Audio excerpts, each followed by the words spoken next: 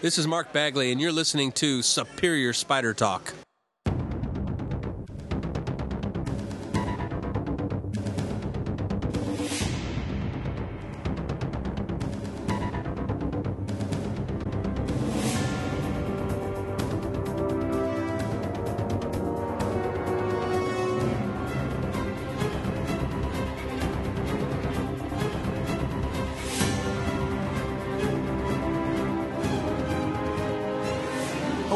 Welcome to the Superior Spider Talk. My name is Dan Gvozden, and I'm the editor of SuperiorSpiderTalk.com.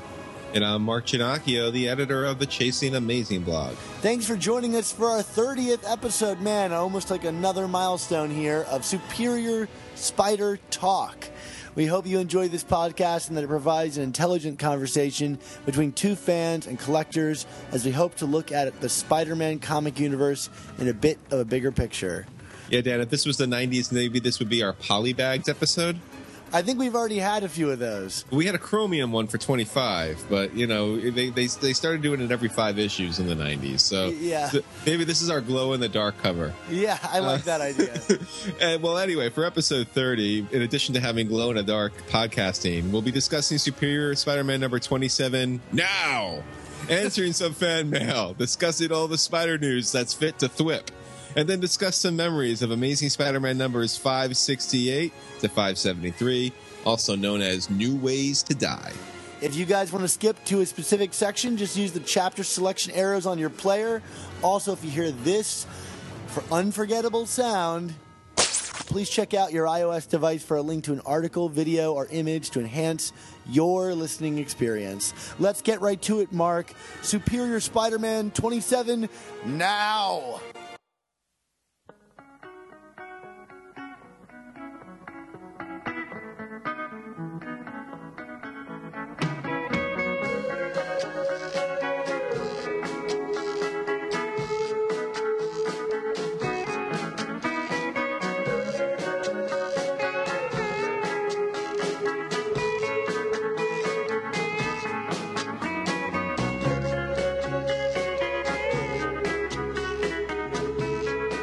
So yes, Dan, Superior Spider-Man number 27 now, and I have to add that on Chasing Amazing, I'm refusing to use the word now, and you know, it's just a principle thing, but it's now, it's all new Marvel now, and it's the setup for Goblin Nation. I mean, it's just the first part.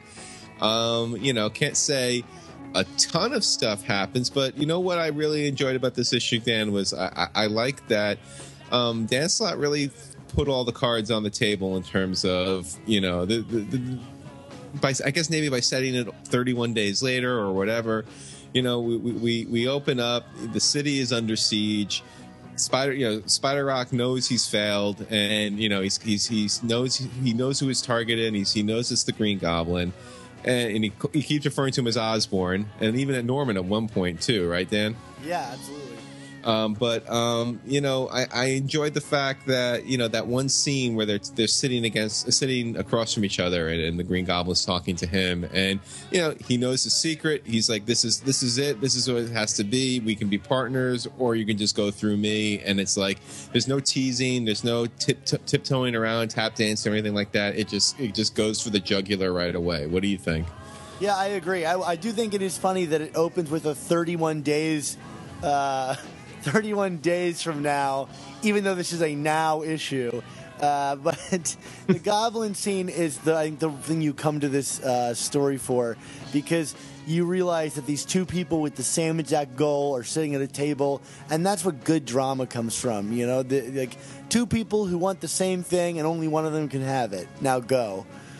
Yeah, and you know, I really keyed in on that scene with the two of them just talking to each other. And actually, it was just really the Goblin doing the talking. I mean, you don't have Spider-Rock react to anything until the very, very last panel, when it was like, you know, you could be my second in charge. And, you know, of course, Otto's ego couldn't handle that. But it was kind of this nice, quiet moment where you could really absorb the history of these two characters. Now, granted, this is, you know, potentially, well, it's definitely a new dynamic on one end, with it being Doc Ock and Spider-Man's body. And, you know, despite all the evidence really pointing to Norman Osborn, we still don't know exactly what the circumstances are with the Green Goblin. So, but regardless, it's like it always seems to come down to these two characters. It's Spider-Man, it's Green Goblin, and I know the promotion kind of painted it that way, but that scene really just kind of drove that point home for me. It was like just a calm before the storm where you could just take it in, right? Yeah, I really want more things like this in this book. You know, so many of these books feel like we're rushing through moments. We talked about that, like in issue 25. We thought it kind of rushed through the reveal that Peter Parker was still there. And here, like, this scene was really allowed to live, you know? And it reminds me of some of the work that Bendis is doing in the Ultimate Spider-Man book, where you have Miles kind of really allowed to live in a scene. There's a particular scene in a recent issue where he hangs the guy up, the head of Roxxon up by a web, and he's just dangling there for 2 pages. And, you know, things like that and this, like, really allow, like, we get to really understand the characters and the situation that we're in. And it adds your favorite word, Mark, gravitas, to the moment. Yes, that is one of my favorite words. But yeah, no, we definitely seem to be in agreement on that. And you know, and you know, they followed up with a really good action sequence. You know, we could talk a little bit about the Spider-Ock avatar and its tangibleness and abilities, which seem to kind of grow by leaps and bounds each appearance it makes. But like I said, it was just good to have that little quietness and reflection, a moment of reflection before we really, you know, before Spider Island got blown to smithereens, assumedly, right? Yeah. So what's up with this avatar, Dan? I don't know what's up with this avatar. I mean, I like the idea that this avatar, like, exists, and I like the way that Slott incorporates, like, no, there's no throwaway story for him. Like, I wouldn't be surprised if the Time Door found a way into this Goblin Nation story. You know, that everything has a point and everything counts, and this avatar counts. Although I'm a little unsure of the mechanics of it, like, how does the avatar have spider sense? That has me, like, a little concerned. Considering Otto doesn't even understand the spider sense. Yeah, he just says, "Oh, spider sense." Like, how is this working? I don't really know how that operates. And in a way, I complained last podcast about, you know, Roderick Kingsley becoming this unkillable thing. I almost think this avatar system is almost the same way. Like, who's to say that, you know, Otto will ever leave, you know, the control from the avatar? I imagine it's going to get blown up in the destruction of Spider Island 2. But, like, with this tool, like, why ever go out of Spider-Man ever again? Yeah. Good point, but I don't have an answer. But what did you think about Green Goblin and his army of misfits behind him? Oh my goodness, I could stare at that all day. The highlight for me being the man in the unicorn outfit, or like the dude in the strange silver hazmat suit. It's just some crazy stuff, and I just love how Slott just pulls all this stuff out of random bits of continuity. I don't even know if Spider-Man has ever fought any of these guys, but, you know, I guess our good friend, the 8-Ball guy, is back. Yes. Who is 8-Ball? I don't know this character. I have no clue. We need to do a character bio on him at some point. Okay, as long as it's not like me and a no prize again. So this is someone who's a little more obscure, right? This is not a no prize situation. Okay, very good, very good. No, it was just a great scene. You know, and Kamankooli, we'll get to him in a little bit, but I enjoyed. I pretty much enjoyed everything that Kamankooli did in costume in this issue. But we also got some scenes with some supporting cast members who we do recognize and do have some stories. You know, we check in with Anna Maria, and it looks like a proposal is in the works. Unless I misread that image, right, Dan? Yeah, no, I think that's absolutely the intent. And the question being, with the next issue's cover, will he manage to do it in time?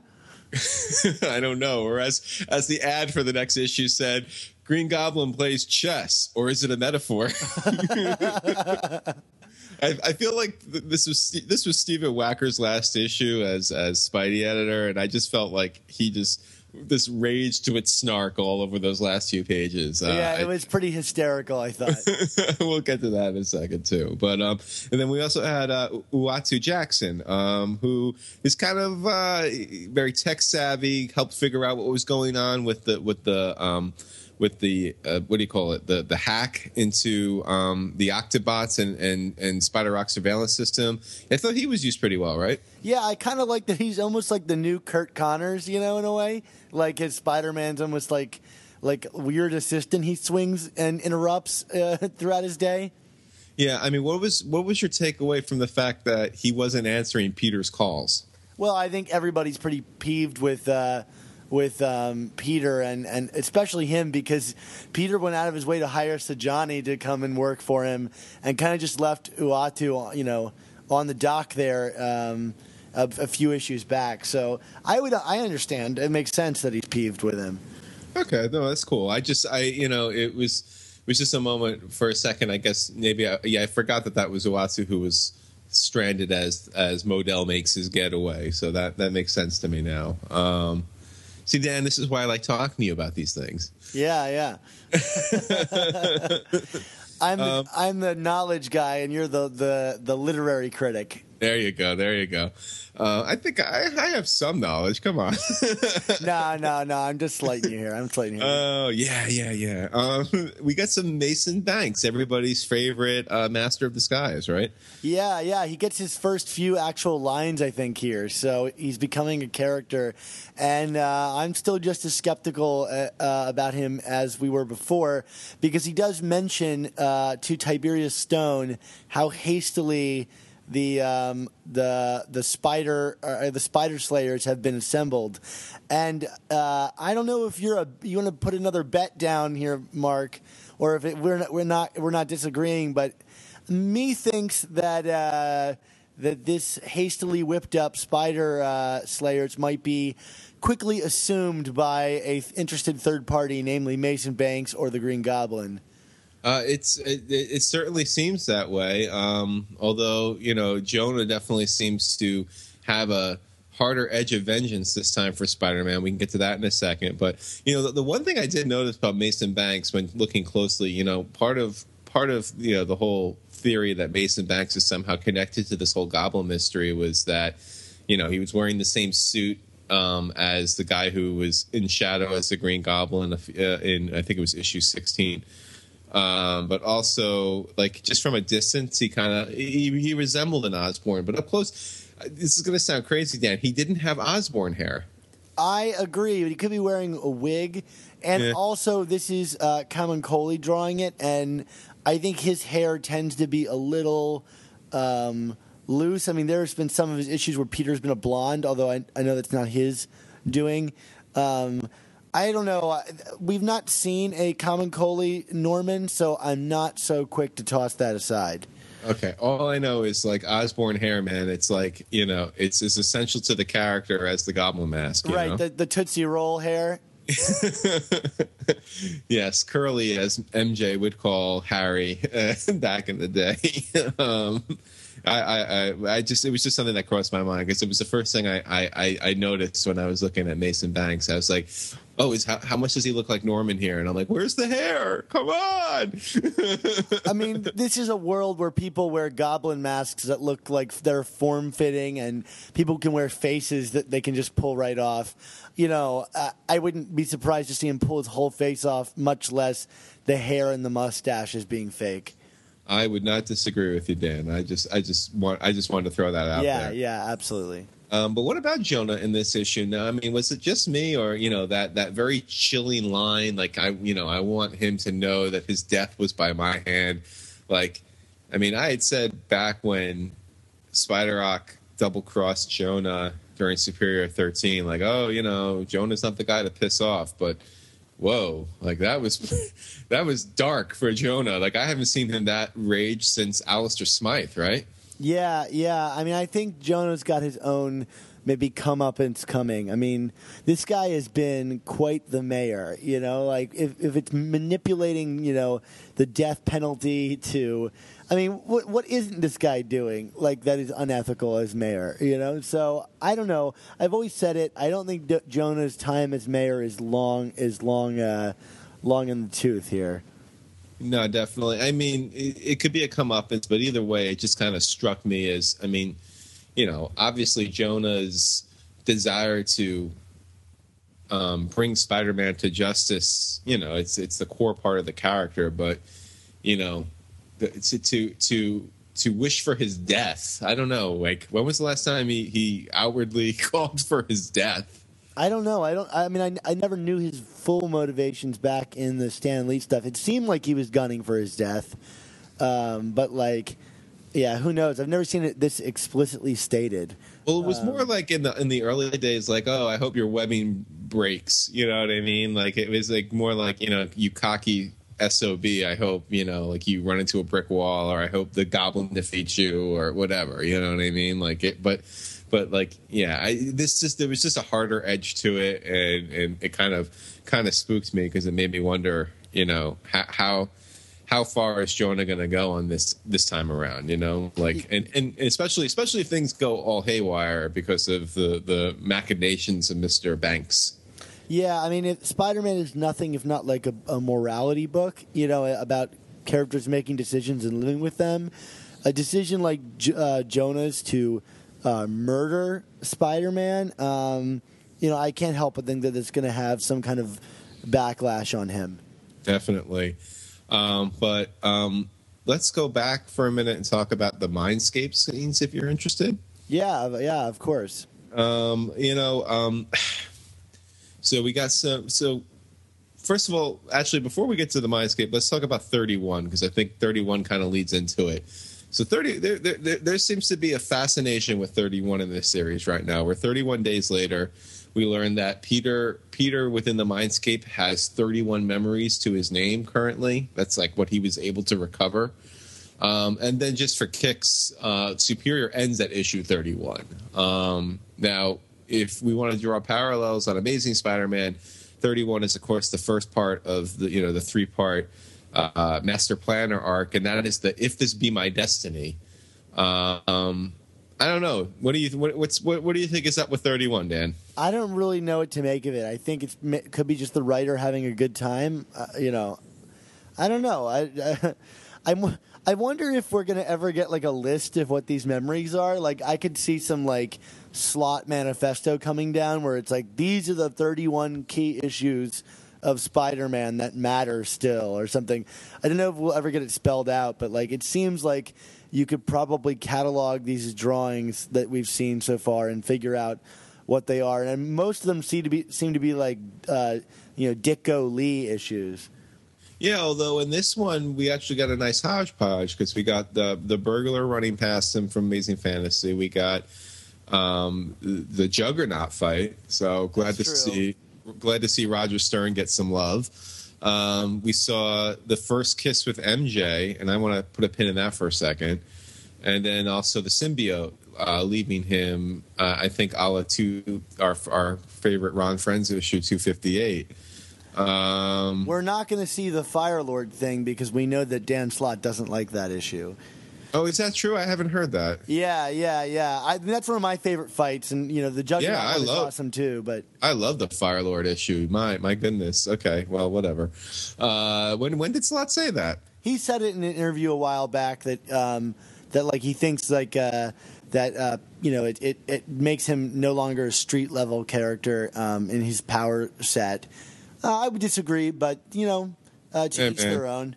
What does the legendary Tom DeFalco and Ron Frenz know? So I was thinking when I was looking over at the memories that were used in that sequence, and with the MJ and the kiss, I guess even with amnesia, we're leaving the door open with MJ again, right? Yeah, I was thinking about that too. It seems like a pretty decisive thing to put in there and leave that memory. I mean, I don't see them jumping so quickly back to it, but it might be a nice way to restart it and bring fans back to the book and say we've got this core relationship going. I don't know. I'm not so like especially with the way that MJ has been characterized recently. this is finally how they did it. They finally got me to not care about this because she's been characterized poorly. Yeah, no, I mean that's an unfortunate byproduct, but I mean it's not so much like I'm like, ooh, let's get excited, they're getting back together, but like its use was intentional, I would think, like yeah, I mean, it's an iconic image, for sure. Yeah, and just the sheer fact that, I mean, it seems like everything else we've gotten in terms of these memories have kind of called back to more of like Peter overcoming odds and, within, kind of within himself, like whether it's lifting the steel or pulling himself out of the grave in Kraven's Last Hunt that we saw in a couple issues ago, or Juggernaut. I mean, it just kind of struck me. But at the same time, you would remember if you finally kissed Mary Jane. That would be a memory that would be etched in your mind. Sure, yes, she's a model and she's hot. Just to put it bluntly. Yeah, but we forgot the marriage, so or not forget. Sorry, it never happened. Yeah. But the one thing about the Mindscape stuff that kind of annoyed me and gives me a little bit of trepidation was kind of how they transitioned out of it, where, Peter is like, oh, I haven't gone into Otto's memories. Let's give it a try. And then, he goes in, we get this trippy little illustration sequence from Kamakoli, and then he comes out and he's baby Otto. And he keeps saying, I'm Peter Parker, with it fading. And I'm like, are we about to do this Peter as Doc Ock thing again? Because we did this in Dying Wish, and it's like, I know, I've seen this movie. I know it's probably going to end differently this time around, but I don't know if I need this gimmick again. I don't know. What about you? Yeah, I mean, I could see maybe like the poetic, stance of this. Like, Dr. Octopus has, had his chance to be, Peter Parker, and now Peter's getting his chance to relive the memories of Dr. Octopus. But yeah, it does seem familiar. I don't really know the mechanics of it, and it has that weird implication that like Peter is 31 drops of water in an ocean, and then he's going to lose himself in there. Like, are we going to get some kind of weird Frankenstein monster when Peter returns? That's like half Otto and half Peter Parker. Ugh. Yeah, I don't know. That sounds too complicated to me. I don't know. I guess that's not thinking small, though. No, it's not. But yeah, I'm gonna. I mean, we'll put a pin in that, obviously, but I do hope that's not the case. I just, to me, I get why they need to keep turning the screws with Peter. It's compelling. It adds drama. It adds intrigue. Cliffhangers, yada yada. But yeah, I mean, like, I already see the circumstances that are being set up as being really hard, insurmountable odds. Like, how is he going to get his life back together? Is he going to get his life back together? I mean, even if he, even once he regains control of his body, which seems to be inevitable at this point, like, what does that even mean? Like we talked about this last episode, we talk about going back to the basics of the character, but I mean, like, we're even going back before the basics, it seems, if he's got selective amnesia and like, and so like it already seems like there's enough there. So like, do we need to add an element of, he's lived as Doc Ock, or Doc Ock is part of him, or like, that just seems to be too many twists. Yeah, I agree with you. I think more than anything, these sequences are probably just going to be how Peter discovers something in Otto's past, which allows him to, either get more powerful himself in his confidence, or find some weakness in Otto that he can exploit. I think that's probably what we're going to see. No, but if that's what it is, I'll be fine with it. But just wanted to float my idea of cynicism out there for half a second. Yeah. So what did you think? About, well, do we want to talk? Do we want to talk about who the Goblin is again, or have we officially beaten that horse beyond horse meat recognition? Yeah, I don't have anything new to add to it except for that, like, every word that comes out of this guy's mouth sounds more and more like Norman Osborn. Yeah, I think more so, and we'll talk about this when we do our classic issues section in a bit when we have Dan Slott's first scripting of Osborn. But I would say that this issue sounded the most like Osborn that we've heard in any prior Superior comic. And he also references like past histories with with Doc Ock and like their days of building a criminal empire together. Like, who else could this be? I mean, is it like another member of the Sinister Six? That just seems... It's Mysterio the whole time controlling a robot from the Ultimate Universe, and that's why the mask hasn't come off, because it's a robot. Yeah. I'm going to pretend I didn't hear that. Yeah, just so everybody knows, that was a joke. It's Miles Morales. Yeah, right. No, I wouldn't do that to you. All right, so we'll move past Norman and maybe talk some more about Kamakoli here. Yeah, Kamakoli's art. Mark, what'd you think? Kind of as I alluded to earlier, I really liked his costumes. Not specifically like the costumes themselves, but his people in costumes. I feel like he is getting more and more polished, and I had a little bit of anxiety about him doing this major arc, only because it seemed as if Ramos had always been Slott's go-to guy in recent years for the big stuff, or Stefan Caselli, but. No, Kamakoli looked really good, and his people. I still need this. Still want to see a little more expressiveness out of his people out of costume. Like, I thought his Jonah panel that we referred to earlier was really strong. Like, there was a lot of emotion in Jonah's face there, but his Peter, as we've talked about, kind of gets a little wonky from time to time. He's kind of a stocky Peter. Yeah, it's definitely the most different of all the Peters that we've seen over the last couple of years. But I'm looking forward to more Kamakoli, especially the Spider-Man versus Green Goblin stuff. I thought that looked especially good, and his Goblin is really good too.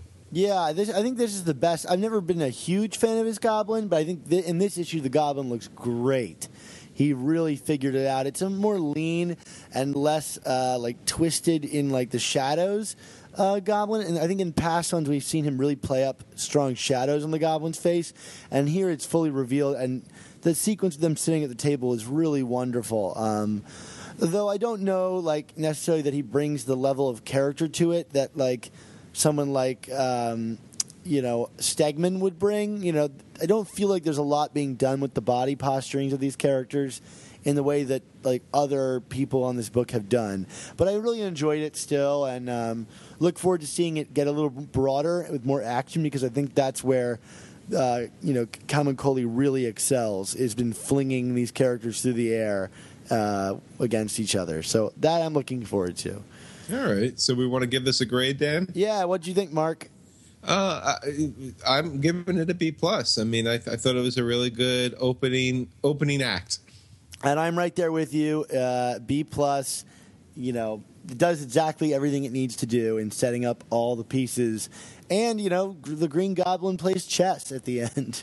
Yes, he plays chess, or is it a metaphor? I guess we'll never know, or we'll know in 2 weeks. All right, so why don't we mosey into our mail and iTunes comment section.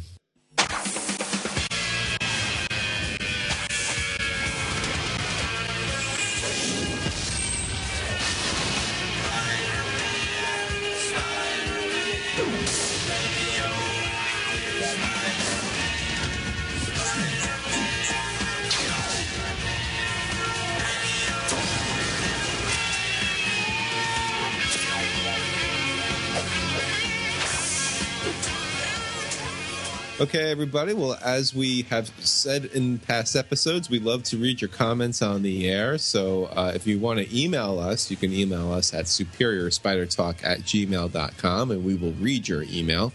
And if you leave us a comment on iTunes through the iTunes store, You rate us, give us some stars, then write some kind words, and we'll read them. Or we'll read the unkind ones, too. But we haven't gotten any unkind ones yet. I don't think so, Dan, right? No. We've got like 2 4 out of 5. So that's so awful. It really burns me up at night. So why don't we get right to our comment from iTunes? One is Superior Spider Podcast, 5 out of 5, and it's from it's Raku Sofidel, and if I said that wrong, I apologize. This person writes, both of these gentlemen know their stuff about amazing/superior Spider-Man. Great podcast for all Spider fans. Keep up the superior work. Awesome. Thanks, Oskaru. We have an email here, and it doesn't really have a question in it, but I thought it was definitely worthy of being read. And it reads like this. Hi, Mark and Dan. Thanks for your great work on the podcast.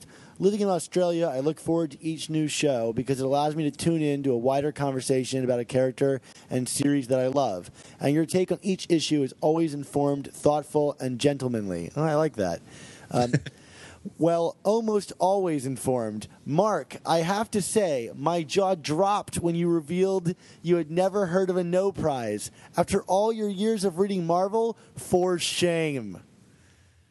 Mark, what do you have to say for yourself? I have nothing. I am shamed. As I've been saying to the numerous people on Twitter who have been shaming me, mistakes were made. That is all. You heard it here, folks. You heard it here. All right, Vince continues. I stumbled across an old Tom Says column wherein Tom Brevoort explains the No Prize for all those newcomers. I thought I'd send it your way. And so I'm going to put Vince's image that he sent to us down here into the podcast. So take a look down at your player, and you'll see the image he sent us of Tom Brevoort explaining the wonderful No Prize. So keep up the great work, and best wishes to you both, Vince. Yes, so I guess I should be looking more closely than anybody else at that image right there. Yeah, I'll send it your way, Mark. And thanks for writing in, Vince. It's nice to hear from people in Australia. You're maybe our first write-in from Australia that we know about. Awesome. All right, well let's get to the spider news.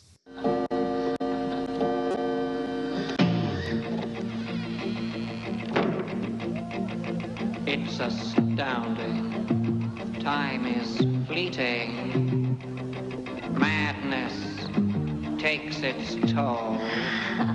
But listen closely. Not for very much longer. I've got to keep control. I remember doing the Time War, drinking those moments when the blackness would hit me. So I guess the big news, and Bleeding Cool and SuperiorSpiderTalk.com have both been talking about these linking covers for Superior Spider-Man 31, Amazing Spider-Man 1, and then a mystery third title that's going to come out in May, and obviously it seems to be related to the Spider-Verse. Bleeding Cool seems to be indicating it's going to be a Spider-Man 2099 title. And then in Superior 27, in the letters page, Stephen Wacker on his way out kind of confirmed? It's confirmed. I mean, Yeah. Come on. I mean, he did it in this typical Wacker way. Do you have the issue in front of you, Dan? Can you read it? So in the final paragraph, well, he alludes to it earlier as there is no plans for a 2099 book. But then in his final paragraph before leaving, he says, while Twitter and message boards have taken over a lot of the back and forth in this day and age, to me, there's no replacing the thrill in finding and debating like-minded fans and discovering bits of tidbits and news on a page like this, referring to the letters page. And news has an asterisk, and the footnote says, for example, the Spidey 2099 series that Ellie is putting together for later in the year would be a great bit of surprising news, if it were true, that is. And knowing someone like Steve Wacker, it is most definitely true. Yeah, I mean, and if it's not, then we have another mystery third title that's still coming out in May. So either way, Spidey books, yay! Huzzah. I love it. I'm excited, and we'll see if it's Peter David. We'll see if it's Dan Slott. Either way, I feel like we all saw this coming when they brought Miguel O'Hara back in Superior 17. I think this was kind of inevitable, and I hope this is a fun ride, right? Yeah, absolutely. It seems to be that it's going to be Peter David based on all the speculation. So that's pretty exciting stuff. Definitely. And it goes along with what I was saying last week. It could be a whole title that doesn't have to deal with Peter Parker in multiple places at the same time. So I'm happy and you're happy. We're all happy. So then maybe something that's not as happy is we got some news in the past week about that was confirmed more or less from I know Steve Lieber. Did Nick Spencer confirm it too, Dan, or was it just Lieber? Well, Lieber, I don't know if he confirmed it, but he alluded that if the book sales didn't pick up, this would be happening. Yeah, it looks like at issue number 15, Superior Foes of Spider-Man is going to be canceled. Again, this was a bleeding cool a scoop or speculation or whatever you want to call it. Which was, they were looking ahead at the trade paperbacks, and they noticed that they're going to be, they collected issues 1 through 6 in the first book, but book 2 is going to be like 7 to 15. Well, it was originally only 7 to 12, and then it changed in the listing. Yes. That was what was curious about it. Yeah. So, and that's usually kind of a giveaway that closure is coming. I mean, we found out, we talked about in our last issue that it got extended beyond the 12 issues, but I mean, I guess I'm not shocked that it would end at 15, that it wouldn't go that much further past 12. I mean, it seems like nothing goes past 12 anymore anyway, but I mean, in terms of this title, I mean, it's kind of a miracle that a concept as great as it is, and I love this book to death, it's kind of a miracle that it's even got extended past 12, right? Yeah, I agree. I mean, I don't know who the audience for this is other than people like us. I mean, I think the audience is everybody if they pick it up. But, with a title like that, you're going after a very select group of people. And, maybe we get a Dangerous Foes when Amazing or Amazing Foes of Spider-Man when Amazing relaunches. But it seems to me like 15... I'm upset, because I always want to read this book. But, a nice contained story in 15 issues, that's not so bad either than something going on well past its due. Yeah, so thanks, Obama. All right, so why don't we get into New Ways to Die?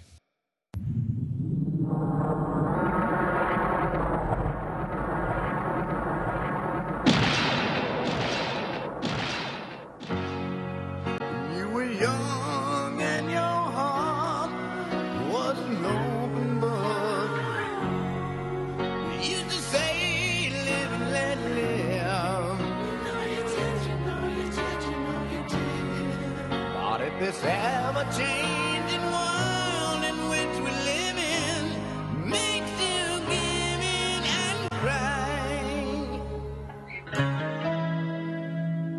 Say, live and let die.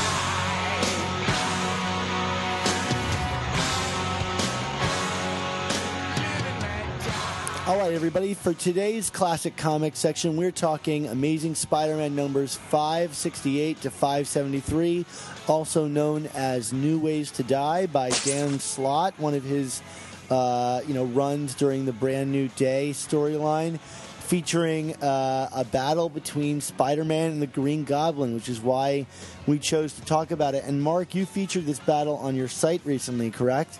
Yes, this clocked in as number 10 on my Green Goblin storyline list that I've been running all through February and into March. So, yeah, this is a favorite story of mine for a number of reasons. But you also have to mention that in addition to Dan Slott, this marked a return to Spider-Man for John Romita Jr.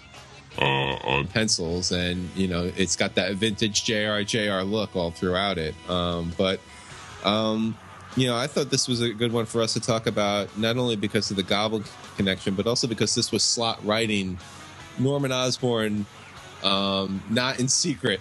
It was, there are a number of scenes where Norman is just out of costume. This is during the Thunderbolts era, where Norman is working in concert with S.H.I.E.L.D. to track down and apprehend all the unregistered superpowered people post Civil War, and so the Thunderbolts, of course, has the Max Gargan Venom, it's Bullseye, it's Songbird, it's a Radioactive Man. I always confuse the dude in the suit. Yeah. And then am I leaving somebody else out on the T-Bolts there? Yeah, I think you got everyone. Okay, so but kind of looking at how Dan Slott writes Norman here, and then trying to look at how he's been writing the Green Goblin. I was going to say up until Superior 27, I didn't know if those two characters are kind of synced up, but I feel like there definitely seems to be more similarities now. What's your take on this, Dan? Yeah, I reread this last night, and I just read 27 now today, and I was going to say the same thing as you, like, you know what? This might prove that it's not Norman because it doesn't sound like the same guy. But then again, like you said, reading today's issue, I was like, wow, actually this sounds exactly like the same guy. Just in a different circumstance. One, he's at the height of his power and I guess freeness in the world, and here he's kind of operating underground with that same cocky attitude. You know what? I'm going to invite you down into my lair and then sit you down at a table and offer you second string position that occurred in 27. Like, that seems like this Norman from this book. Yeah, and then when you decline, I'm going to blow you up, and then, I couldn't blow you up, and I'm going to blow up your island, it's like that always has the upper hand Norman. And, one of the reasons also why I put this on the my top 10 list was because I appreciated the dynamic between Peter, Spider-Man, and Norman in these issues, because this was the first Norman-Peter interaction post One More Day, brand new day with the mind wipe about his identity. And throughout these stories, Slott kind of teases that Norman is going to stumble upon it and then doesn't, which we would find out because of this, what they call it, the blind spot, or whatever the heck it is in terms of his identity, and why it can't be discovered unless Peter willingly unmasks himself. Right? Is that how the rules work in Brand New Day? Yeah, it did up until Spider Island, when he made that unfortunate message to all of New York about standing up against the Spider enemies or whatever. Right. Exactly. But. Yeah, it's just it's fun to have that dynamic. For the longest time, I guess what made Green Goblin special was the fact that he knew Spider-Man's secret identity, and was able to use that for very personal means, obviously, with in terms of Gwen Stacy and others. But kind of like going back to that's going back to the basics with the character. And the fact of the matter is, even without Norman having that information, he's still, because of who he is and the power he has, and just his devious nature, he still holds all the cards in this relationship, which is just kind of frightening when you think about it. Not to mention that he has the Thunderbolts at his beck and call, and they're a formidable team. Each one of them is a formidable enemy. Yeah, no question. Bullseye by himself. Well, I always liked how Bullseye was kind of used as like the caged animal that they would unleash, and Spider-Man gets to get his shots in at Bullseye in this storyline, which was a lot of fun to see too, because Bullseye kind of like gets portrayed as almost this upper tier villain sometimes, so it's always good when Spider-Man gets out ahead on one of those guys. Yeah, I really like that this story, it's kind of a breezy story. There's so many things going on, Slott is known for doing. And you read this, and each week to week when this was coming out, when it was coming out 3 times a month, this was fun to read because the twists kept coming faster and faster, and you always knew that you were going to find out what was coming up real soon. But it gave a real sense that Peter was maybe going to have a hard time making out of this alive. But this story really rewards Peter's smarts and ingenuity. There's a sequence where he realizes that they're using his spider like chest symbol that he's used to trace himself with the photos to attack him, and he throws it back at Bullseye and gets Bullseye shot with all the bullets. And I really like that moment because it's a classic Peter Parker, like, I'm going to use my smarts instead of my bronze to get out of this. Yeah, although I will say that of this, all the things in the storyline that happened, that whole the tracer within with the camera and the symbol kind of bothers me a little bit. It bothers me on a couple of levels because you have that scene in I think it's the third part. I'm mixing up which issue it might be, where Norman is kind of going over things with the Thunderbolts, and he's like, look at this, look at where he's positioned in these photos and this camera I found that belonged to Peter Parker, and what does this make you conclude? That he's got there's technology, and Peter Parker's just some noob that he uses as a cover to take photos of himself. And I was like, huh? Like, how do like like okay, so how many pretzels are we going to twist to keep this charade of his identity alive? That kind of frosted my cookies when reading it, because the Norman Osborn that we know and love, I mean, he would not have come to such an offbeat conclusion. Yeah, well, there's magic in play or something like that. Right. Exactly. I mean, this is where the Brand New Day stuff kind of falls off the rails for me from time to time, but that doesn't, it's one scene in an otherwise really good story. So it didn't ruin it for me or anything, but it's like, it was definitely the one thing where I was just like, what? No. It's a total Clark Kent moment. Like, it's like, oh, Clark is such a bumbling oaf, he couldn't be Superman. Like, he's like, I couldn't be Peter Parker. But I don't believe that in the world of Marvel Comics. Maybe DC Comics can pull that off, but in gritty old Marvel, I don't buy that they look the other way. Yeah, definitely. The other big thing in this series is this marked the birth of Anti-Venom, which was Eddie Brock's new persona. The cancer-ridden Eddie Brock's new persona via the cure provided to him by Mr. Negative. Which makes him into a symbiote killing machine, I guess, or anything with is it anything with radioactive powers, I guess? Yeah, any kind of impurity, I think. Yeah, I always kind of liked the Anti-Venom personality for Brock. I mean, I thought it was just a kind of a different kind of character turn. Plus, it gave a nice little subplot between him and the Scorpion Venom, and it puts Venom, Gargan Venom back in a Scorpion suit at one point too for added giggles. What did you think of Anti-Venom? Yeah, I think he's okay in this storyline, but I liked him a lot more in Spider Island, where he kind of goes into full martyr mode. He becomes the healer in the church and stuff, and I think that really fits with Eddie Brock and his kind of turn. He's always been a deeply Christian character, although with a twisted sense of morality, and I think that kind of plays into that there. And I liked where they took him with it, and I think this is the first sign of that, and so I thought that was interesting. But I thought even more interesting in this story was how they used Mr. Negative and the Martin Lee character, a character that I think had a really cool premise and then was possibly bungled through interpretation of different writers. But this interpretation of him, I think, is the most interesting. There's a moment where he says he has a game of Go on his desk that he keeps coming back to, and says he doesn't know how the dark pieces are moving. And he has these barricaded walls, and he starts turning into Mr. Negative at the end. And I thought that was a really interesting turn for the character. He's almost unaware of his other personality, but that didn't really turn out to be the case in the end. Yeah, but no, I mean, I agree with you. Mr. Negative is probably one of my favorite of the Brand New Day new villains that they introduced. I'd love to see him come back.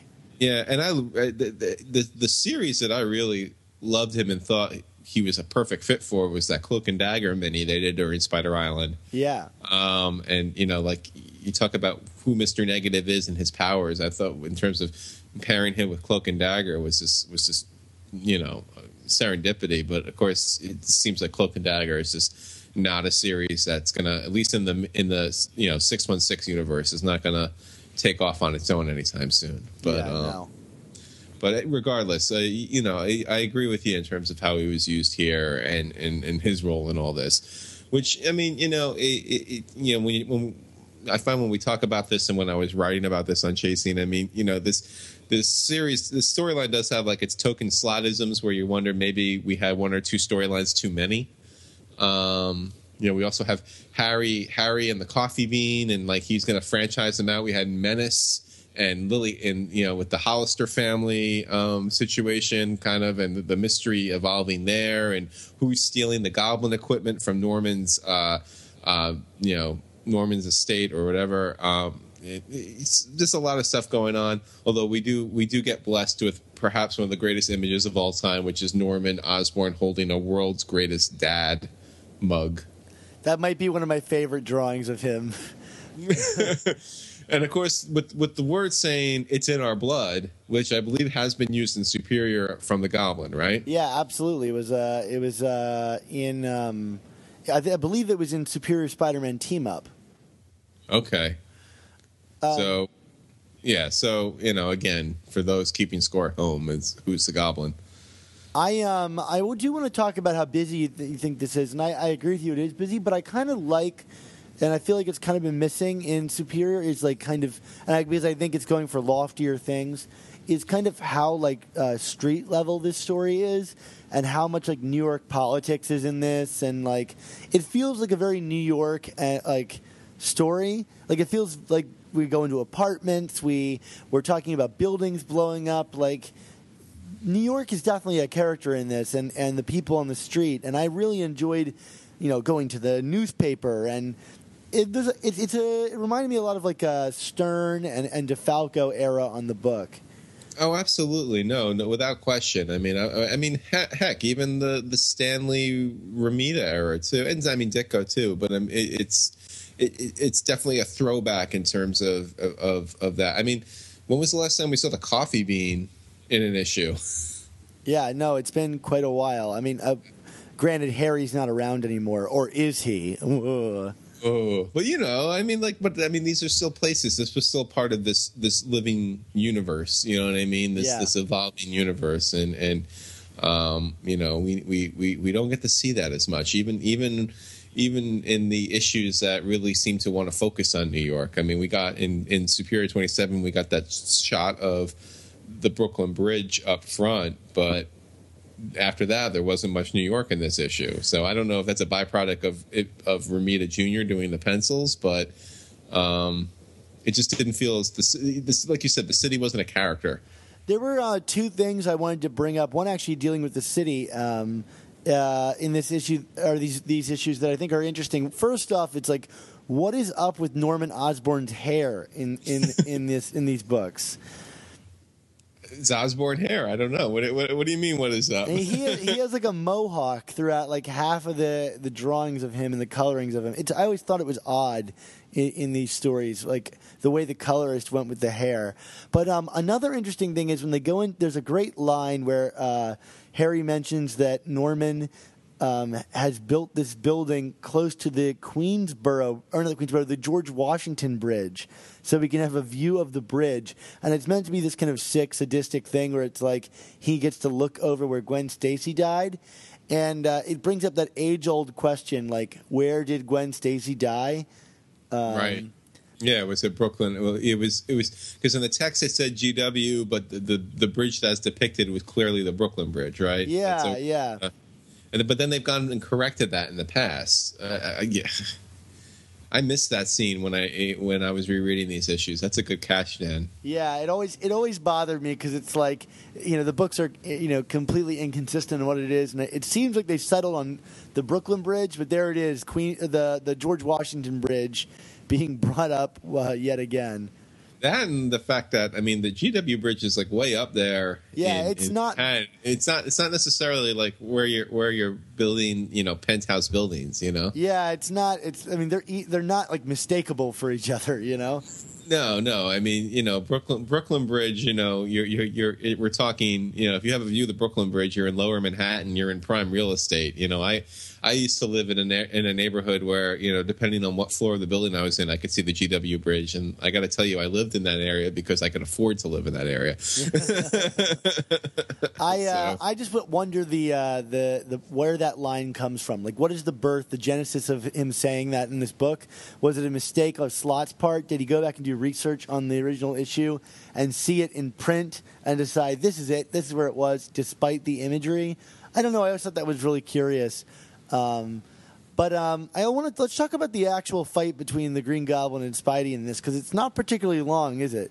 Really, it's really just one issue, and it's like half of that one issue. So, yeah, I mean, we're kind of building, and it's not the most exciting fight. I mean, it's typical Norman in that, the fire breaks out, and it's like, oh, who? And they reveal the people that are being tested on in the back room, and it's like, so what are you going to do? You're going to let these people die, or and try and bring me to justice when basically no one's going to believe you anyway, or are you just going to save these people? And it's like, oh yeah, Norman wins again. Yeah, although there is that one moment that I'll never forget, because I think it might be the most violent I've seen Spider-Man get, is where he grabs Norman on the glider and holds his face forward and just drives him through the wall. And Norman legitimately shouts, like, stop, you're going to cave my head in.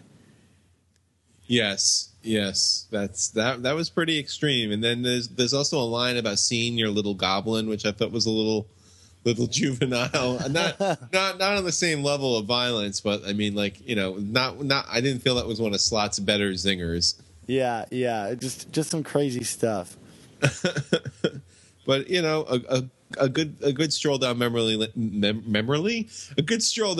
lane in terms of classic Goblin stuff. I mean, and certainly one of the in terms of amazing. I think this was the last Spidey Norman exchange, right? Yeah, no, there was the American Son afterwards. That's right. But that was more Iron Patriot. I guess I don't count it when it's not when he's not in Goblin attire. But no, you're right. It's still it's one of the newer entries in this long simmering feud, but it's still a fun one. Absolutely. Well, guys, you can find all of our Superior Spider Talk podcasts at superiorspidertalk.podomatic.com, or find us on iTunes by searching for Superior Spider Talk. And if you do, please leave us a rating and a comment to let us know how we're doing, and we'll be sure to read it on the air. If you guys have any opinions on these comics or any questions, please email them to us at superiorspidertalk@gmail.com, and we'll address and read them on the air. Yes, and be sure to check out our Facebook page at facebook.com/Superior Spider Talk, because it's a great place to keep up with us in between shows, as we often put up articles that we've written and other breaking news about the Spider-Man universe, and it also gives you all information about how to get in touch with us. Yeah, it's been a real hotbed on there recently, so I really encourage everybody to get there. No doubt. So Dan, where can we find you on social medias and internets? Of course, you can always follow me on Twitter at Dan Gvozden, or you can go to my website, dangavozden.com. You can read my movie reviews at grindmyreels.com, where this week I have a bunch of Netflix recommendations if you're looking for something to pass President's Day weekend with. And you can follow all the Spider-Man stuff I do at superiorspidertalk.com. We have some great pieces up last week. That we have a character bio of the Crime Master, and this upcoming week we have a bunch of new great pieces coming up. One from you, Mark, I'm sure. Yes, it's coming, or maybe by the time you all listen to this, it's there. So, but I don't want to spoil it yet. Okay, great. So come check out superiorspidertalk.com and follow us on Twitter at @SupSpiderTalk. Sup. So, Mark, what about you? You can find me, as always, at www.chasingamazingblog.com. As I was saying, that top 10 Goblin story countdown continues through the end of February into March, so keep checking that out. You can find me on Twitter at ChasingASMblog. You can find me on Facebook at Facebook.com/ChasingAmazing. You can find my Gimmick or Good column about 90s gimmick comic books at the Comics Should Be Good blog. And actually, about a week or so ago, Comic Book Resources ran a 2-part story I did about the secret identity of the Hobgoblin and the secrets behind the secrets, which took some of our interviews from Superior Spider Talk and some other ones that I conducted independently, and crafted a little mystery thriller for y'all about our favorite orange cloaked goblin, right? Yeah, it was a really nice piece, Mark. It's kind of cool to see all of our interviews be put to for something, and also to maybe put to rest your ongoing insanity about the Hobgoblin.